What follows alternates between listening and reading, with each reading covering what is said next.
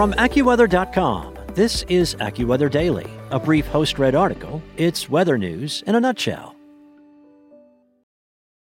Want to learn how you can make smarter decisions with your money? Well, I've got the podcast for you.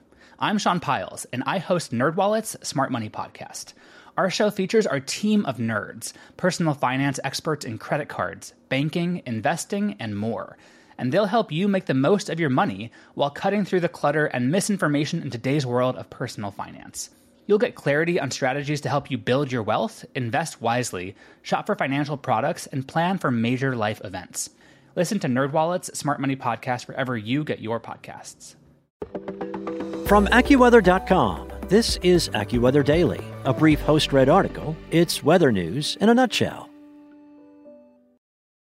Why does the first chill of the season feel so cold? AccuWeather's Zachary Rosenthal writes that there is a scientific explanation for this phenomenon in today's AccuWeather Daily for Wednesday, October 27th.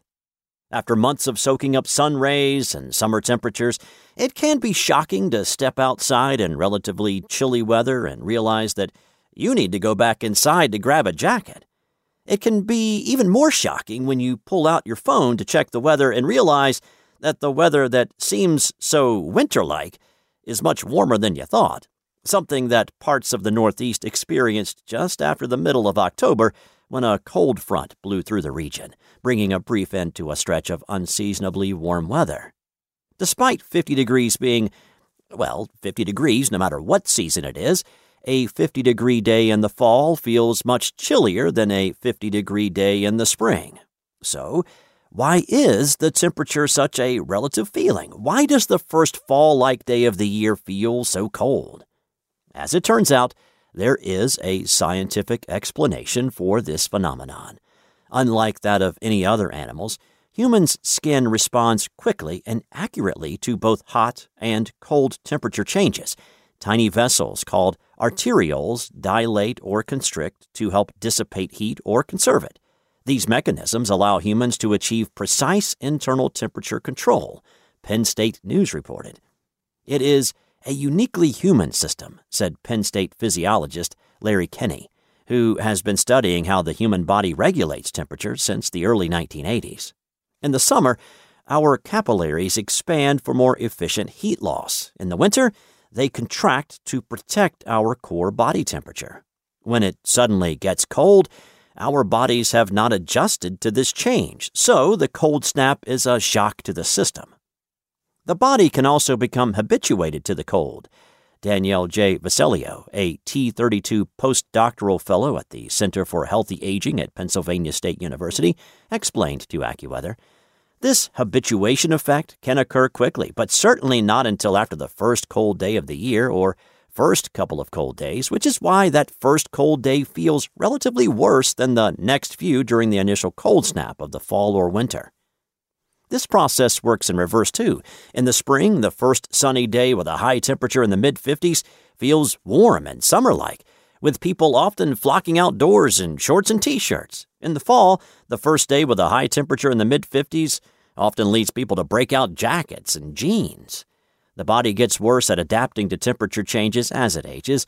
Aging causes the capillaries to dilate and constrict less and less, making people more susceptible to temperature changes, which makes the elderly the most common victims of both heat waves and cold snaps.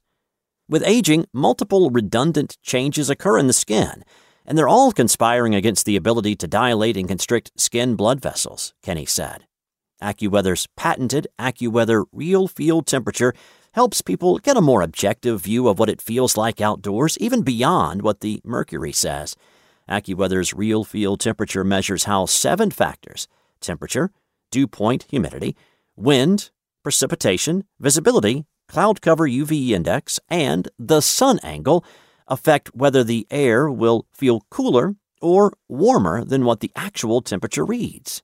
The Real Field Temperature is supposed to give people a sense as to what the temperature feels like, said AccuWeather senior meteorologist Dan Kotlowski.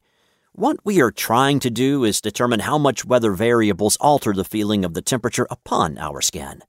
A non-meteorological factor that changes how we perceive temperature is alcohol consumption. Alcoholic beverages are vasodilators, meaning that our capillaries open and widen with alcohol consumption. This process makes humans feel warmer, but in reality, it causes blood to cool faster, making people more vulnerable to hypothermia. Alcohol consumption also inhibits shivering, which helps keep the body warm and acts as a warning sign when the body temperature starts to decrease in the early stages of hypothermia. That's it for today. So, what's the AccuWeather real field temperature outside your door right now? Download the AccuWeather app and find out, or visit AccuWeather.com. Want to learn how you can make smarter decisions with your money? Well, I've got the podcast for you. I'm Sean Piles, and I host NerdWallet's Smart Money Podcast. Our show features our team of nerds, personal finance experts in credit cards, banking, investing, and more. And they'll help you make the most of your money while cutting through the clutter and misinformation in today's world of personal finance. You'll get clarity on strategies to help you build your wealth, invest wisely, shop for financial products, and plan for major life events. Listen to NerdWallet's Smart Money Podcast wherever you get your podcasts.